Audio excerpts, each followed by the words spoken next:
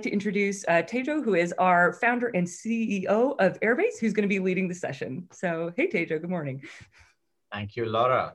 Awesome. Thanks, everyone, for joining this interview. I'm really excited to have Jeff join us today. And Jeff has had a very illustrious career. He started off at King World Productions, not exactly in the technology industry, but it was a production firm for TV programs. Like many of them you might have heard of, Wheel of Fortune and the Oprah Winfrey Show and shows like that. But then he moved on to the technology industry, companies like DoubleClick and Nielsen and Oracle, and he was a CFO of a bunch of these well-known businesses. And for the last 10 years, he's been an operating partner at Bessemer Venture Partners.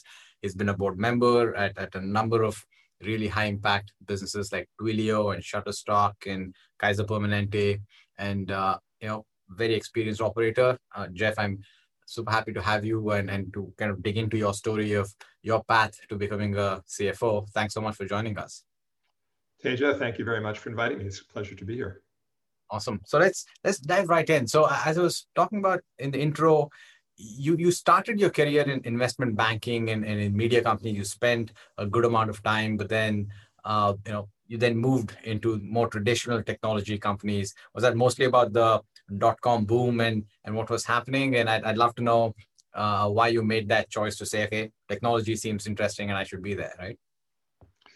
Well, as an investment banker, I started in the media industry because I liked media as a consumer. I liked reading newspapers and magazines and watching TV, and figured it was a fun industry to be in. So I was doing mergers and acquisitions for a firm called First Boston, which is now Credit Suisse. And this was the 1980s, business was booming. I represented ABC in the merger with Cap Cities and a number of other exciting transactions. And then King World was my client, and they had an accounting CFO. They wanted a Wall Street CFO, and I was 32 years old, and they asked me to join, and I'm glad I did. It was the first chance to be a CFO. I had never worked in a financial organization. So I had never worked for a CFO or in the finance department. I had taken accounting in school, and I knew a lot about Wall Street, but there was a lot I didn't know about being a CFO. So it was a great chance to learn. Got it. And speaking of that learning, right, I'm always interested to learn more about when folks make that shift from one industry that they've been in, and especially as you went from investment banking to media and then media to technology. What was easy or difficult about switching those industries or domains for you?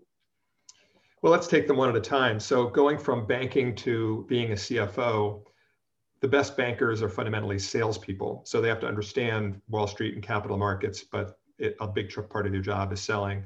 And the CFO, I've always thought the best CFOs have three major functional areas of experience: the capital raising Wall Street side, the accounting control, running the ship efficiently and effectively side. And then the third is the analysis and business partnering side of financial planning and analysis. And my first job out of business school was at a consulting firm, Boston Consulting Group, which was heavy on business analysis. So I felt pretty good. I never worked in budgeting or financial planning, but I was pretty good at Excel and good at business modeling. So I felt confident on the business modeling side. I felt confident on the capital market side. Had no experience really on the accounting and control side. And so my number one priority when I first became CFO was to meet with Len Spilka, who was the CFO who was being replaced, and persuade him not to quit.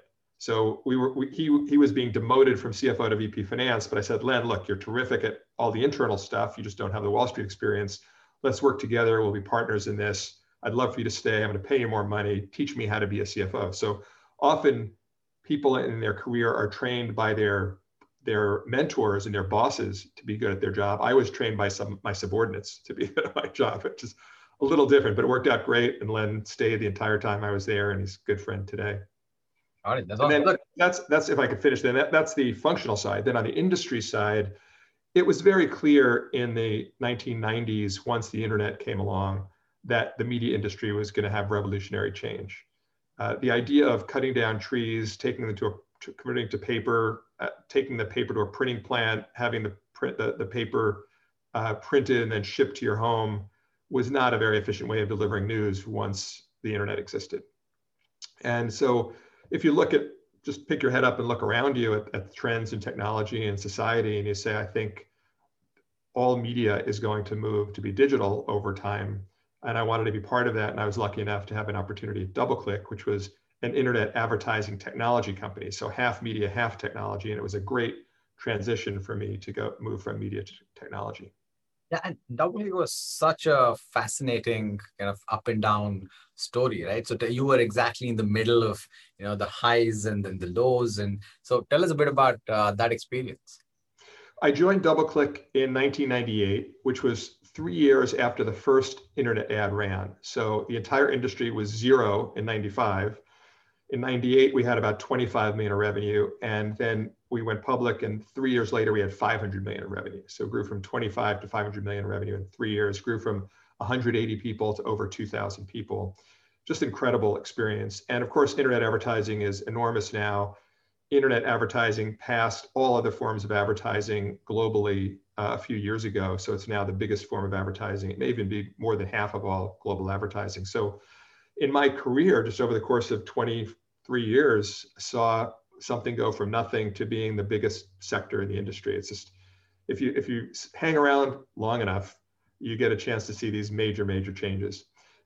So that was very exciting to do. And then when the internet bubble burst and NASDAQ collapsed, a lot of our customers were funded by the IPO boom and the internet boom. And so our revenues dropped quite a bit. We shrunk from about 500 million of revenue to 250 million of revenue. We had to lay people off and cut back on our lines of business, shrank to about 1,000 people, and went through a very tough time for a couple of years.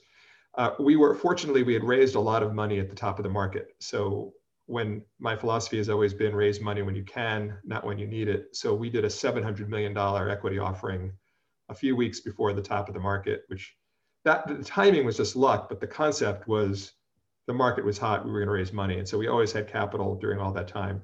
And Google ended up acquiring the company. And today, DoubleClick is probably worth tens of maybe $30 billion or more inside of Google. So it's been just a terrific business. And DoubleClick has also been a fascinating source of talent inside of Google, right? Lots of leaders came from DoubleClick. Absolutely. A lot of the leaders at Google today came from DoubleClick, and then a number of DoubleClick people left, and Kevin Ryan, who's been an incredible entrepreneur in New York, Wendell Millard, quite a few other people have been just a phenomenal job.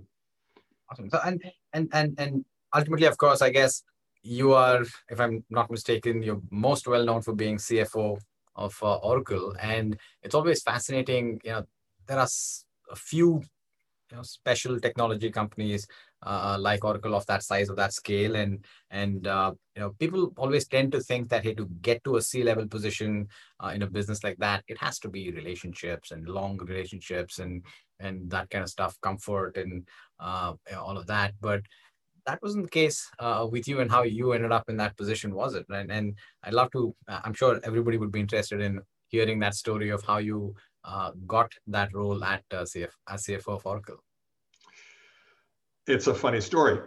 So I was living in New York and I wanted to move back to Silicon Valley. I'd gone to Stanford for business school and loved it out here, but we didn't want to move when our children were in high school, and I had 3 children. So for 10 years, we just said it's not time to move. Finally, my youngest was graduating high school. She was lucky enough to get into Stanford. And the week after she was accepted to Stanford, I got on a plane and came out to California and started looking around for CFO roles. And I had been contacted by a recruiting firm through LinkedIn, a cold outreach through LinkedIn, about another CFO role for a company a few months prior. And that company wasn't the right one for me, but it introduced me to this recruiting firm who I'd never heard of before, a guy named David Nozel, who is a terrific recruiter. So I called up David, said, I'm coming out to California, thinking about moving out here. And he had the assignment for the CFO of Oracle search, and met with him.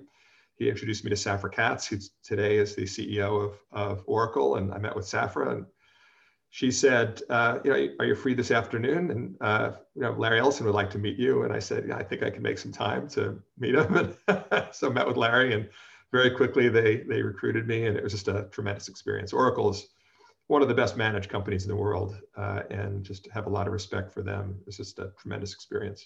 That's fascinating. So ultimately, you can draw, how did you get the job at Oracle? It would be the truth to say, off of LinkedIn, right? Well, it was a little indirect, but it definitely, I don't know if they had not reached out to me on LinkedIn, I don't know if I ever would have met David Nozel. So you're right.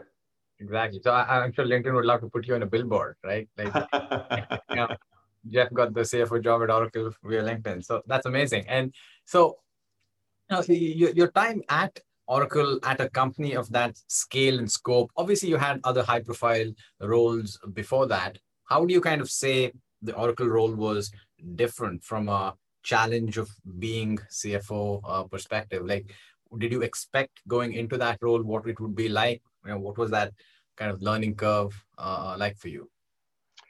Well, it's taken me maybe 6 months. And whenever I join a new company, probably the first 6 months is just going around meeting people and learning about the business, the products, customers, the people, what the challenges are. Occasionally, you join a company which is in crisis, and you just don't have time to learn like that. You have to immediately make decisions. But often, you don't have to make any decisions for the first few months. You could just learn what's going on, and that was what I did at Oracle. Or at Oracle, it was a different scale. We had over 100,000 people. There were 6,000 people reporting just to me as the CFO. So I was learning about all the different teams. I had 14 direct reports. So that was a big group for me to try to learn all about that.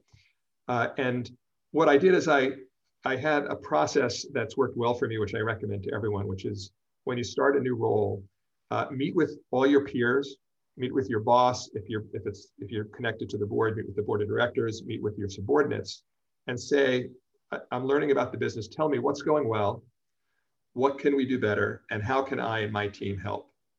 And then be quiet and take notes. And I'm at Oracle, since it's a large company, I had over 100 of those meetings in the first 3 months.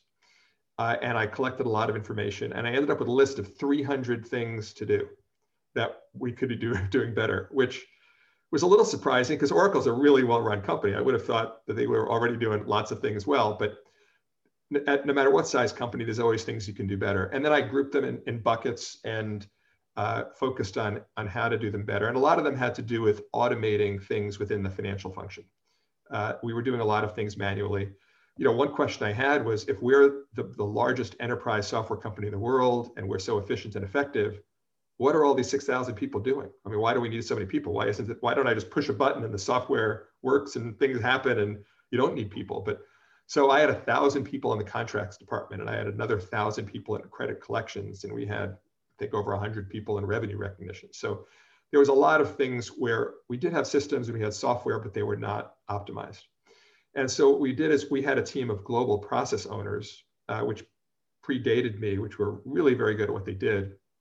So we'd have a global process owner for the contract process and a global process owner for the sales compensation process. And that person did not run the department. That person was sort of off on the side. They were staff. And their job was to say, let's take a look at everything we do in this process. How do we do it today? How should we do it? How do we get from here to there? How do we improve the technology, the software, the systems, the processes? And then when we make an acquisition, how do we take that process in the acquired company and integrate it into Oracle? Because we were a very acquisitive company, and we were phenomenal at acquisition, merger integration. And so one of the things that it's always interesting for me to hear from experienced CFOs is about the route of how you get there. You clearly, again, came from an investment banking background. In all the conversations I've had, strategic finance, that has an edge, clearly, in terms of folks getting into the CFO role. And but there have been a number of people who come from audit, control, that kind of background, who also end up in the CFO role. What's your experience been from that perspective? And what would you tell the folks who have, as per the numbers, a slightly lesser chance of getting to that CFO role in terms of how they can build up the skills required to get the confidence of CEOs and boards to get into that CFO role, right? Well, here's the framework I use to think about it. If you are looking to get hired as a CFO, think of what is the person hiring you is going to be the CEO. So ask yourself, what does that CEO want? And the answer is the CEO wants someone who's already done it. So when the CEO, Kevin Ryan of DoubleClick, was recruiting me, he wanted someone who'd already been a public company CFO with either media or technology experience. And I had been the CFO of Kingworld. So I fit right in the center of the bullseye. Now, when the CEO of Kingworld was hiring me, I was not in the center of the bullseye because I had never been the CFO before. So why did he hire me? And the answer is because he knew me, that we had worked together for over a year, and he had a lot of confidence that I would figure it out. So if you have the perfect experience and you fit in the box, the recruiters will call you, the CEOs will call you, board members will call you, you're going to be in great shape. If you do not have exactly the right experience, even though you have the capability, it's likely you're not going to get the chance from someone you don't know. But you will get the chance from someone you do know, from someone you have a relationship. So the key there is to either develop relationships with people who are in the position to either hire you or make strong recommendations to hire you because they're board members or investors or CEOs or CXOs, or to take a job which is not the job you want, but it's the job one step away from the job you want. So if you want to be CEO of a public company and you're not going to be eligible for that, if you could come in as the controller of that company or the head of FP&A of that company, and then let's say the CEO is 20 years older than you and they move on and they retire, once you're in, they'll give you a chance because they know you.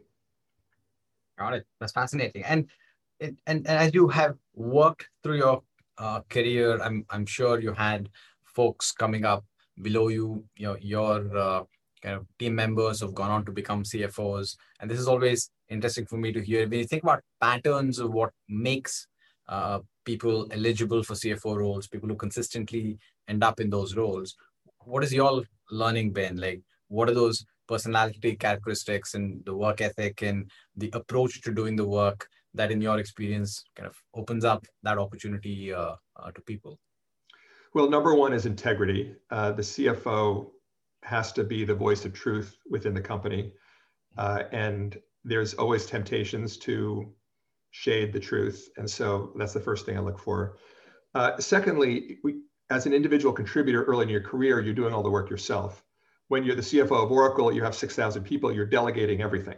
And so from here to there, you go from doing 100% to maybe doing 75%, delegating 25%, then it's 50-50, then it's doing 25%, delegating 75%. Ultimately, it's delegating everything. And so the question of that leadership role over time, have you built a track record of recruiting great people, helping them to be trained, building a team of people who are terrific around you?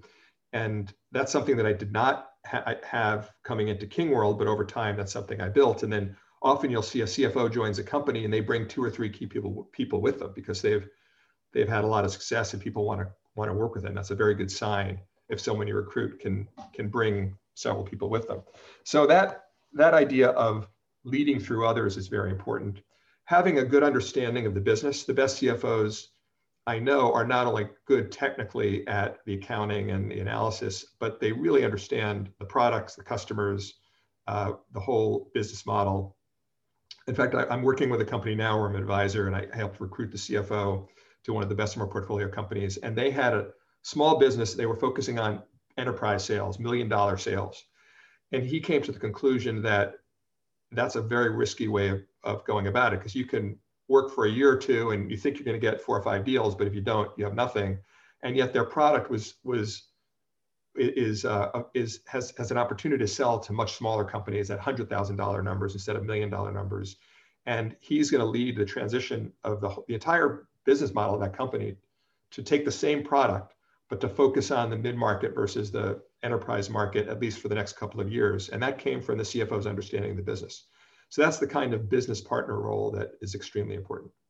Got it. And so speaking of, you talked about how in your first CFO role at Kingworld, leadership and recruiting and all of that wasn't something you were good at yet, and you had to work at it. And how did you go about it? Like, did you have mentors who helped you? And how do you approach kind of the growth process, right? And do you go about it in a systematic way where you identify mentors and work with them? Or is it more of a do the job, screw up, fail, get better at it? What's your approach?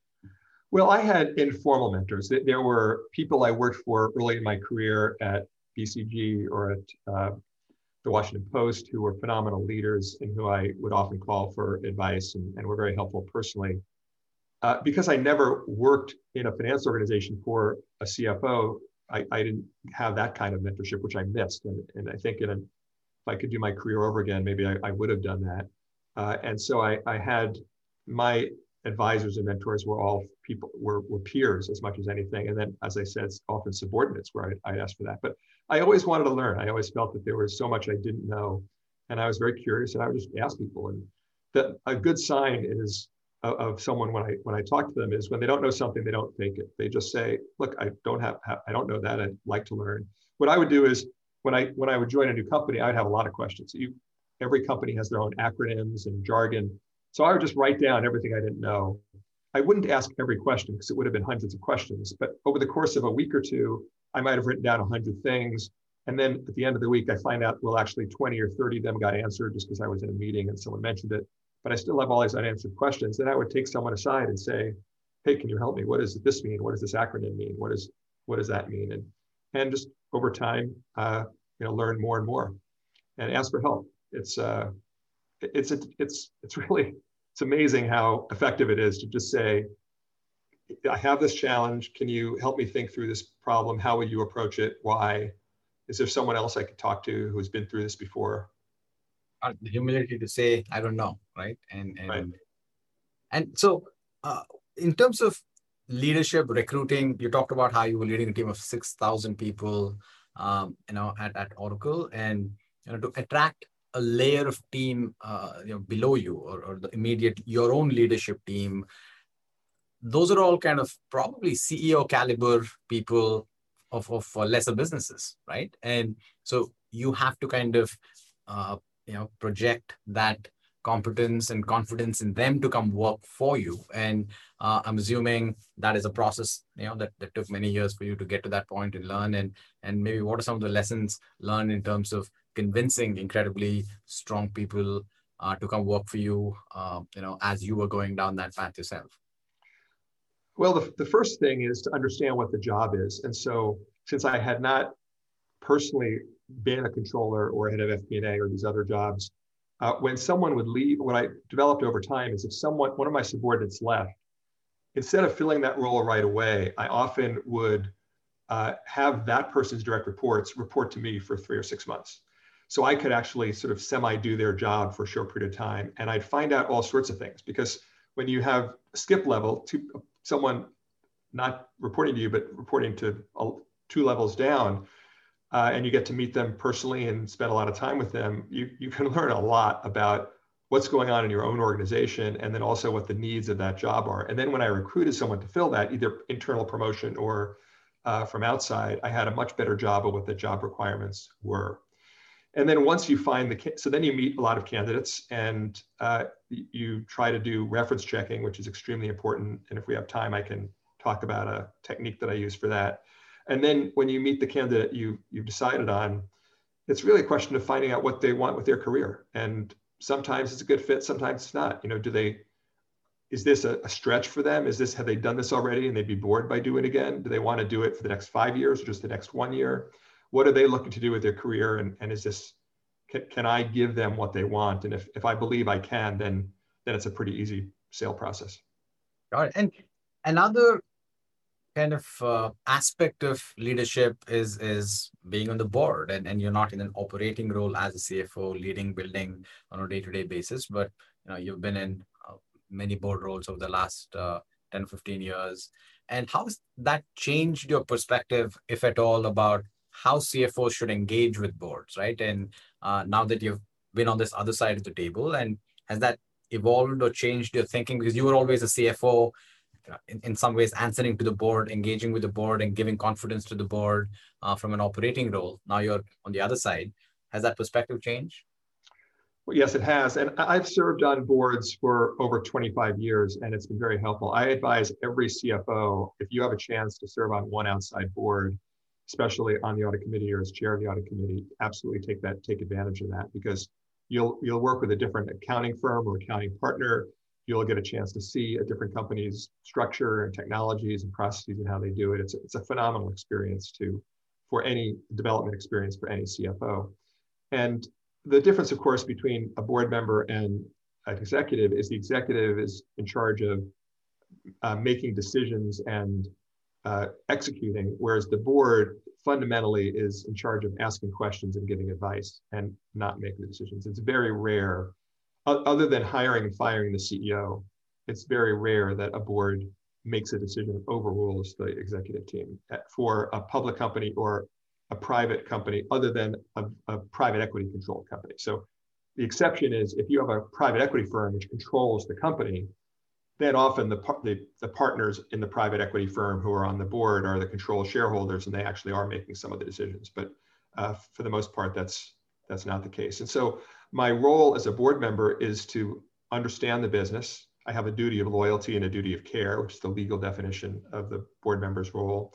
I want to understand everything I can, ask a lot of questions, and then when I have a point of view, not tell what the answer is, but ask questions to just understand why management thinks what they think and make sure they've thought about the alternatives before they make a decision. Got it. And so shifting focus back a little bit to the operating side of things, the role of finance in a company, like as you went through progressively larger businesses of scale, how did you kind of work to build trust and improve the relationships between finance and other parts of the organization? And at the end of the day, finance and accounting can have this reputation of, okay, back office and the folks who say no and that sort of thing, right? And how does that challenge change between like a smaller company and a company at the scale of Oracle? Are the dynamics pretty similar? Well, there are some similarities, and I'll give you an example. Let's say that you're thinking about the budget for the next year, and all the business people want more budget. So the head of sales comes in and says they need to hire more salespeople, and the head of marketing comes in and says they need more marketing budget. The engineering people come in and say the same thing. And if you add up what everybody wants, it's more than you can afford in the company, because then you have enormous losses. So how do you, as a CFO, approach that? One way is just say no, and you say, look, this is the budget. We're going to have, I'm allocating X dollars to you. That's all you have. And I've never found that to be a helpful way of going about it. All the companies I've worked for, all the senior executives are shareholders, and the biggest part of their net worth is equity in the company. So I start by saying, look, here's our history. Here's where we want to go over the next 5 years. So let's say that our plan is to grow 30% a year for the next 5 years. And we have $1 billion of revenue today. We want to be $2.5 billion of revenue in 5 years. And today we're losing a little bit of money. In 5 years, we want to have a 20% operating margin. So I'll sit down with each CXO one at a time. And they might not have thought about it this way, but I'll just say, look, here's our company 5-year plan. Do you agree that as a shareholder, this is the right plan for the company? And they say, yeah, pretty much. This is what I hope we're going to do. Okay. Well, if we're going to do that, we can only have X number of people at the company this year and next year. So we have X number of people. We can hire 200 people. We can't hire 200 salespeople if we're going to hire 200 people for the whole company, because that means no engineers. So if we're going to hire 200 people across the company, even though you're head of sales, what's a reasonable number of salespeople to hire? And the head of sales started out asking for 200 people, but then when they realize that they're part of this organization and they can't have everything, they themselves will say, yeah, you're right. It's in my interest to make sure we hire enough engineers. It's in my interest to make sure we hire enough marketing people. So then they figure out roughly, where they fit into the ecosystem, and that kind of dialogue is very helpful.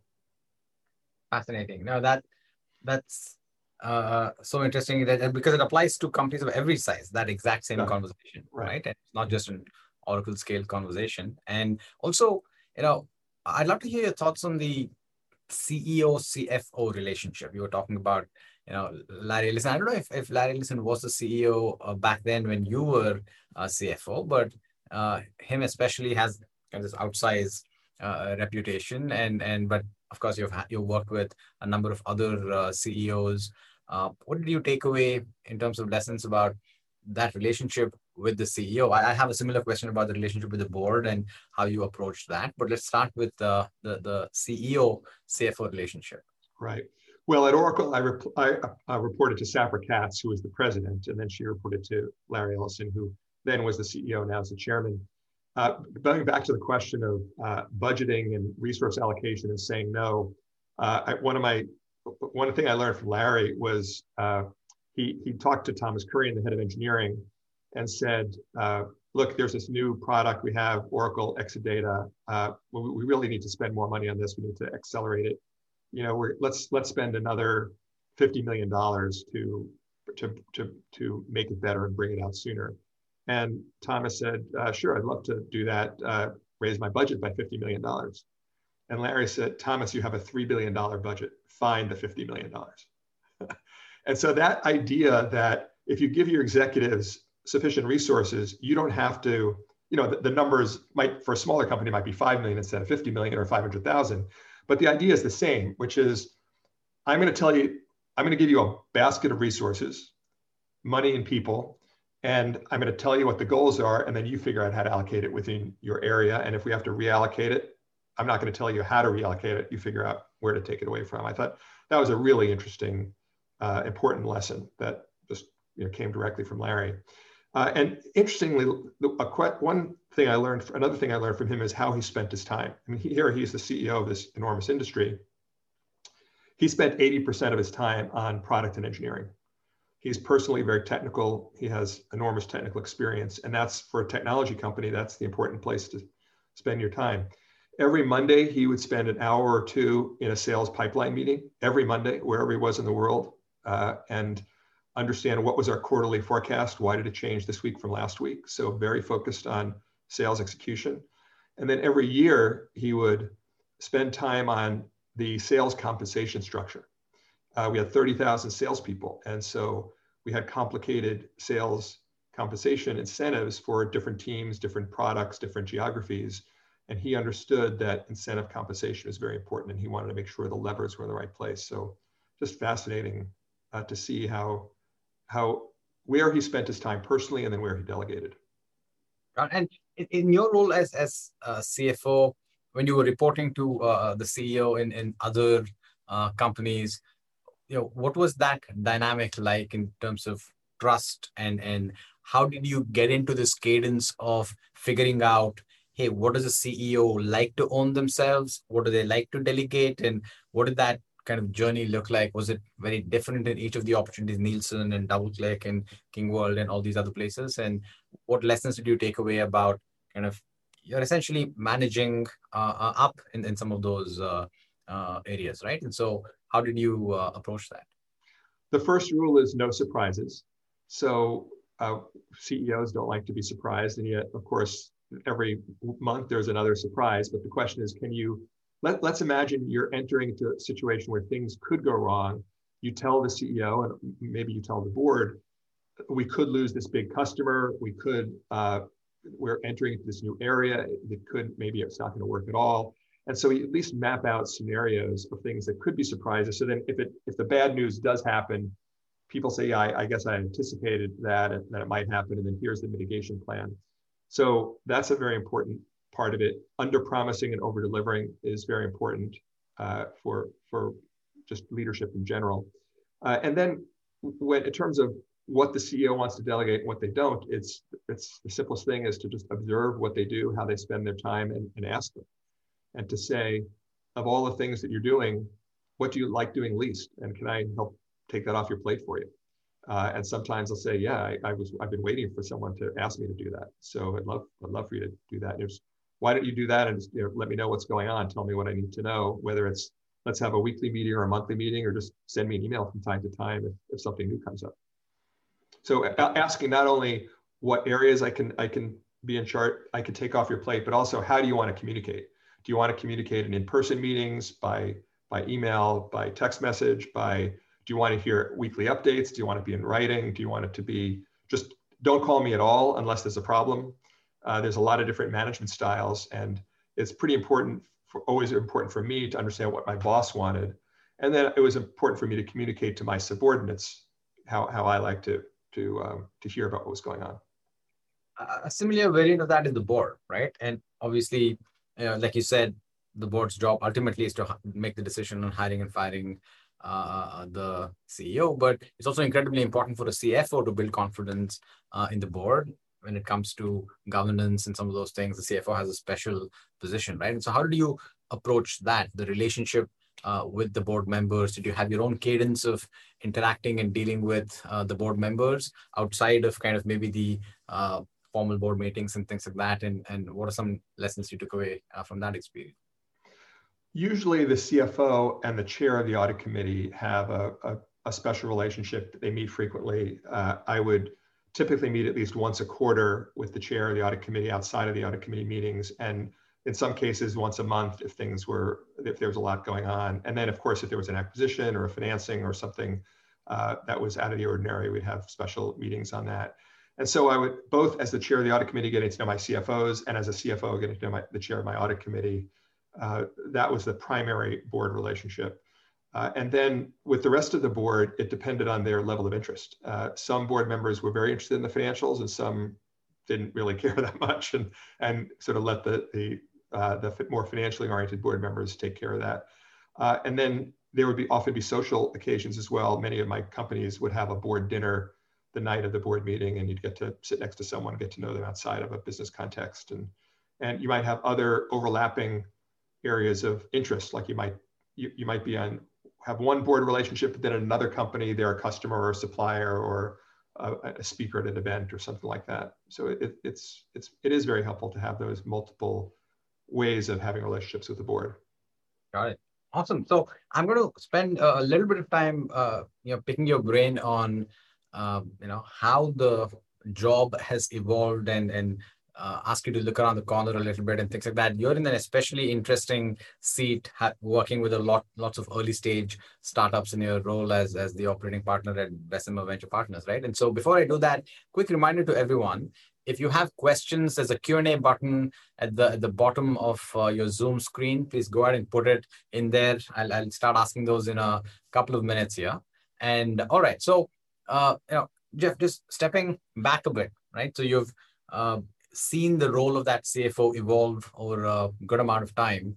How do you think when you first became CFO, Kingwall, right? And how has the job changed from then to now, right? And has it changed at all? In several ways. If you're a public company CFO, the biggest change is the rise of activist investors. 20 plus years ago, they were not really a factor, and today they're a factor even for very large companies. And so you have there's always the risk that if somehow the stock doesn't perform, you end up with a hostile outsider trying to make some major changes, and it just creates a greater level of concern. There's also things like cybersecurity, which are now, even though it's a technical question, typically the CFO is the chief risk officer. And there have been devastating examples of cybersecurity attacks on companies, which the CFO often needs to be involved in. How much should we invest in cybersecurity, which of course does not help your ROI. It's just a cost, but it's insurance, and it's a way of both preventing something and then mitigating a problem if it develops. Beyond the public aspect of it, I think a big change is the availability of data. There's so much more data available to a finance team and more tools and software available to understand and analyze that data, whether it's through AI or other ways, that you can make a CFO the factory part of what the CFO does in terms of the accounting and the processing and the credit collections can be much more automated through tools like Tesorio for credit collections, or outsourced services like Vendor for procurement, or of course products like Airbase. And then there's the data side of it. Means that often you have a data team or data analyst team reporting to the CFO to help with decision making. All right. And as you look ahead, like you work with lots of late stage company CFOs. Also, you're on boards of public companies. As you look ahead at next 5 years, 10 years, a bunch of people in the audience today, they're probably up for those CFO jobs in the next 5 to 10 years, right? What do you tell them if you were to look around the corner a bit in terms of skills they should, think about, focus on, areas that you think will be important to learn more about, as we go into the next 5 to 10 years? Areas going forward, I think the fundamentals haven't changed. It's you need to understand your business. You need to understand the internal accounting control side of things. And then you need to understand the the planning, budgeting, resource allocation. When you have a CEO is making resource allocation decisions all the time, if I'm a one product US company and we want to expand, should I start a second product, or should I take the first product into Europe, or should I do both at the same time? How do you make that decision? Can you bring data and analysis, and can the CFO help with that decision? Should I grow faster and lose more money, or should I grow slower and make more money? That trade-off is every decision. Every company has to make that decision. So there are quite a few decisions like that are really important to make. And then capital raising, how much money should I raise, when, at what valuation, how do I do it, who should I raise from? So those three areas, the internal processes and controls, the decision analysis, and the capital raising, have been the core to the CFO role in the past, and I think they'll continue to be the core to the CFO role. Awesome. Fantastic. So I want to jump into audience questions now, but before that, a quick kind of reminder to everyone, Airbase, we are a spend management platform. We mostly focus on kind of small to mid-market companies and help them bring all of the non-payroll dollars into one platform instead of having a separate corporate card system, bill payment system, expense reimbursement system. You can just have everything in a single place, and real-time visibility.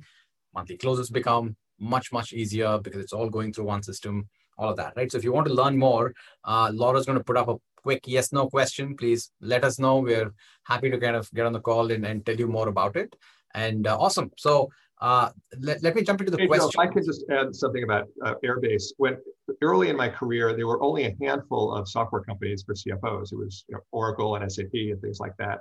And now I have a list. I have a list of over 100 software products for CFOs like Airbase. And because you have this cloud software with APIs and they call it Interact, it just makes everyone's life easy. And so if you are trying to do things manually with Excel spreadsheets and things like that, and you don't have a modern tech stack with products like Airbase, you're just missing out on an opportunity. So it's not just Airbase, it's all these other tools are so effective. And it makes the CFO's job much easier.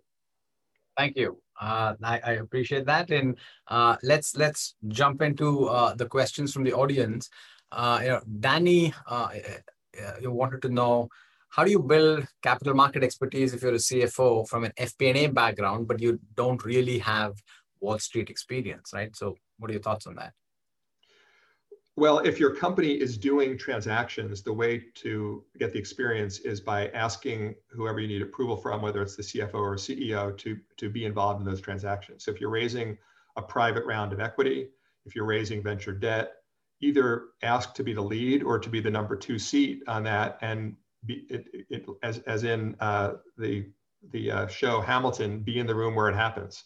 So if you can be involved in that process of raising equity or raising debt, and you see how it works, and then the next time you take a more leadership role, it's not the most complex process in the world. You just need to do it a couple of times to feel confident in it. Got it. So Jordan has an interesting question. How valuable was your MBA in your career, if you look back on it? Well, I think it was very valuable. As a business, in business school, I took classes on finance and accounting, on decision processes with decision trees and things like that, classes on leadership, on how to build teams. Of course, you get a lot of experience in the real world as well. And so I think the combination of the classroom experience and the real world experience turned out to be pretty good. Also, you work with phenomenal professors and peers who you end up meeting later on. And especially if you get to go to one of the top business schools, you end up with just phenomenal relationships. So I'm absolutely glad I did it. And I think it was terrific training early in your career. And then also my training at both BCG and First Boston. There are some companies, the big 4 accounting firms, the major investment banks, private equity firms, the consulting firms, I think of them as academy companies, where if you go, and GE in the finance department for many years is like this, where you work there for a number of years, you just get great fundamental training, which sticks with you for the rest of your career. Awesome. So I had the same question that Guzil, I hope I'm pronouncing the name right, and which is around the reference checks. You said earlier, Jeff, that you have an interesting way of doing reference checks and thoughts around that. Like, please, can you share those? Yeah, the problem with reference checks is when you call someone up, they're not going to tell you the truth about their friend or about someone, even if they're a business acquaintance, if it's negative. So how do you get them to tell the truth? And what I found is the best way to do that is comparison. So let's say I'm doing a reference check on a CFO and I'm talking to a CEO. I'll say, Sally, you're the CEO of this company. You work with this person. How many different CFOs have you worked with over your career? And she'll say, I've worked with 8 CFOs. Okay, of all those 8 CFOs, who was the best one? And she'll say, well, it was Ellen. Okay, and on a scale of 0 to 10, what was Ellen? Well, Ellen was a 9. Okay, now we're talking about John. I'm doing the reference check on John. Of those 8 CFOs, if you rank ordering them, where was John? And she'll say, okay, well, John was number 3. So first of all, you realize, well, John wasn't number 1. So that's important information. And then, okay, on a scale of 0 to 10, what's John? Well, John was a 7. Okay, well, you said Ellen was a 9 and John was a 7. So now compare Ellen to John. Why is Ellen a 9 and John is a 7? So now what you're doing is you're not saying the strengths and weaknesses of John. You're comparing Ellen, a real person, to John, a real person. And it's much easier for someone to give you an honest answer to that question. And I found that to be very helpful. Awesome. That's a fantastic framework. I have 2 reference calls this afternoon. I want to start testing this out right away. So Brooke has a question about tips for becoming a board member for the first time and getting that opportunity. And how do you think about that if you don't already have a lot of experience where people are coming to you and asking you to be a board member? Like, how do you think about getting that first opportunity? A board search is very much like a CFO search, which is people have specific criteria in mind. So I was recruited to the board of Kaiser Permanente, the big nonprofit health plan, by the board recruiter at Korn Ferry. And the board spec was they wanted large company enterprise experience, technology experience, audit committee experience, and they wanted someone to live in California. So I was large company, technology, audit committee, California. Other people, we wanted a medical doctor, or we wanted academic experience, or we wanted government experience. And so the question is, for a particular company, what experience do you have that fits that company need? Do you have particular industry experience? Are they looking for an audit committee chair where, as a CFO, you could be the audit committee chair, or maybe you were an auditor, and that's a particularly helpful thing. And if you don't have the experience, feel free to start at a small company. So maybe you're not going to get hired by $1 billion company, but maybe you get hired by a small business with 50 million in revenue, or a nonprofit. And it's often going to come from relationships. And so if you just let people know that you're interested and available, and if you have a particular set of experience in that industry, which could be helpful, people are often eager to give you a chance. Awesome. So Cindy had a question about, you talked about how you found that having skip level folks reporting to you or engaging with them was always very illuminating, right? And did you only do that when the direct report left, or there was no one, or did you also try to engage with skip levels even when somebody was there? And I guess her question specifically is, sometimes people feel insecure when the boss wants to do that, where you want to spend a lot of time with skip levels. And how did you deal with that, and what's your advice on that? Yes, well, the first technique that I talked about was, often if someone leaves, you feel like in a rush to replace them. And my experience was, if I took a little time, 3 or 6 months to replace them, I learned a lot. And I think that turned out to be a pretty good technique. The question of doing skip levels normally is, you certainly don't want to go around your subordinates and have people 2 levels down feeling like you're spying on your subordinate or something. So that creates a very divisive culture. And the way to handle that is a couple of ways. One is you just walk around the office, and you don't have a formal meeting behind closed doors where you're saying, well, tell me about your boss. You just hang out in the lunchroom, and pre-COVID, post-COVID, and you say, what are you working on? How are things going? What's going well? What if you were me, what would you do better? What can we do as a company? You build relationships with people, and you just it's management by walking around. I think that's the most helpful way. The second thing to do is, I would have a monthly lunch with people at all levels, not just 2 levels down, but I would randomly pick people throughout the organization and say, let's all get together. Often people didn't know each other, so I'd start the meeting by saying, everyone just say who you are, what department do you work in, what do you do, what's your number 1 priority? And then, let's talk about the company and the industry and how are things going, and questions, and have a Q&A session like this. It was a way for people at multiple levels in the organization to get to know me better, and for me just to hear somewhat randomly what's going on in different departments. And you pick things up, and then I had it's called the mosaic process. If you think about what a mosaic is in paint, in art, you have these dots, but over time the dots build a pattern. And so if you just make a point of going out, meeting a lot of people and getting to know them and having open-ended conversations,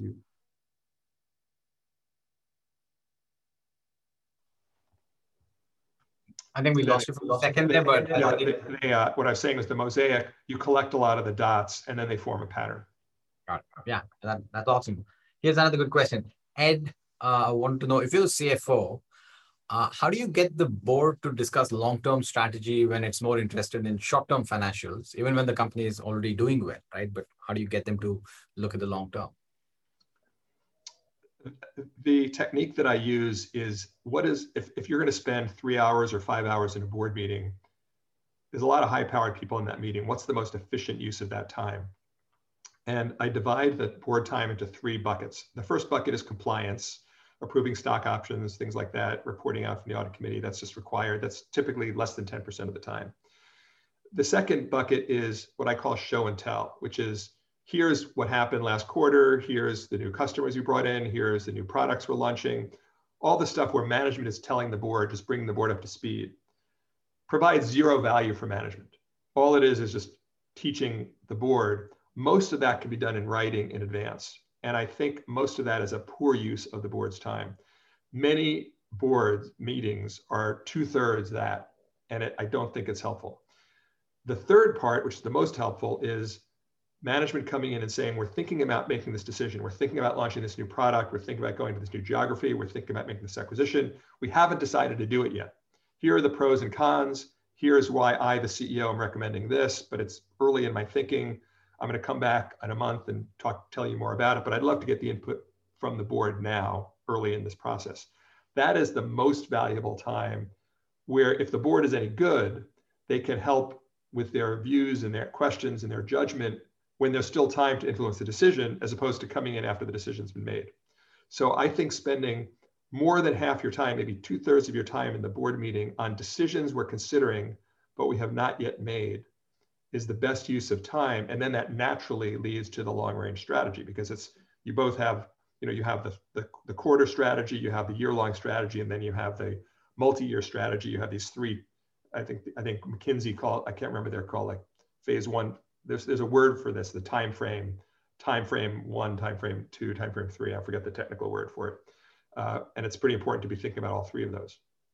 Got it. Awesome. So Tyler has a question about the world going remote, right? So everybody's remote, and how should finance leaders start thinking about how that's going to impact cost and wages, and where your people you're hiring people. And as people start coming back into the office, some of them want to come back, some are going to work remotely. I'm assuming the companies you're on the board of and you're advising are seeing all of these issues, right? So how are you thinking about some of these issues around the financial impact of remote work on companies? I don't think the cost is going to be a major factor. Even before remote work, hiring people in lower cost locations was always an important part of the strategy. Oracle built up centers of excellence.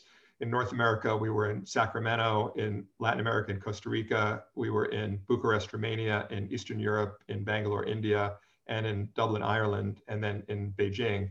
And so in each of those countries, we would have large numbers of people with terrific skills. We wanted to, instead of having people in one at a time in lots of different places, we wanted them to physically be in the same location so they could interact with each other, which was more efficient. But they were paid local wages, which would have been half the wage or 2/3 the wage of San Francisco. So that idea of having geographic centers of excellence has been around for a long time. I think what's going to change is not so much the cost as the how people interact. We have a number of companies at Bessemer where they're 100% remote. They literally don't have offices. So they have all these systems for how to have meetings, how to interact with people. It's a cadence of that. And it's very effective way of running a business. If you're all in one building, it's very efficient and effective. But if you have this mixed model where some people are at headquarters and a lot of people are not, that's the biggest challenge, because the people who are not, there are going to be conversations at headquarters that the people who are not at headquarters are just going to be left out of. And you just have to work really hard at coming up with processes and systems and communication devices to make sure that the people who are not at headquarters know what's going on and feel included. And that's, there's no simple answer to that. I think there's gonna be a lot of trial and error. But there, of course, there are so many great tools, whether it's Zoom and Slack and shared resources online to do that. Got it. That's awesome. And we have 3 more minutes. I'm going to keep asking questions. Unfortunately, I might not be able to get through all of them. Tim, wanted to hear your thoughts on when you make hiring decisions. Do you always hire for what the job is right now, or what it will be, say, over the next 12 to 18 months? And how far ahead in the future do you try to anticipate the needs of that role and when you're making that hiring decision, right?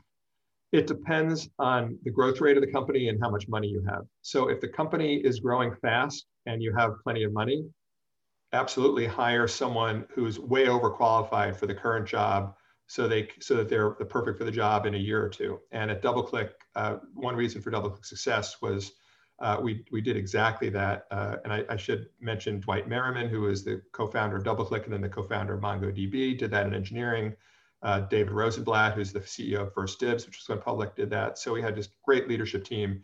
And at our size, when we had 200 people, we had a management team for a much bigger company. If you're constrained because you just don't have the money, then you just hire the best person you can. And the question then is, do you hire the more senior person who maybe is not going to grow as much, or do you hire the more junior person who hasn't done it before, but maybe has a more runway? And I guess I have a bias to the person who's a quick learner who will figure it out. And it's just for my personal bias. And then the other question is, what if you're not growing at all? Then you just hire the person you need now, because you don't need to hire ahead, because the most important thing is to fix whatever gap there is today. Got it. That's awesome. So, Jeff, I'm going to wrap up now. I really appreciate you taking the time. This was a fascinating conversation. Thanks again. And also thanks to everybody who took the time to join us today. Hopefully you enjoyed the conversation as much as I did. And I did. Tejo, can I have a little advertisement for a couple of things? Yeah. Oh, go for it. Go for it. First of all, I serve on the board of Poshmark, and we announced our CFO is leaving. And so we're doing a search for public company, Poshmark, $3 billion market cap. If you or a friend are qualified and like to be the CFO of Poshmark, please reach out to me, jeff@bvp.com. And secondly, I'm likely to form a new SPAC. My current SPAC is merging with AvePoint. And if you have $1 billion plus technology company that's private that would like to go public by merging with a SPAC, let me know. All right. That's jeff@bvp.com. So thank you so much, Jeff, again, and have a good rest of the day, all of you. Very good. Have a good weekend. Terrific. Jeff@bvp.com. B as in Bessemer Venture Partners. Thanks.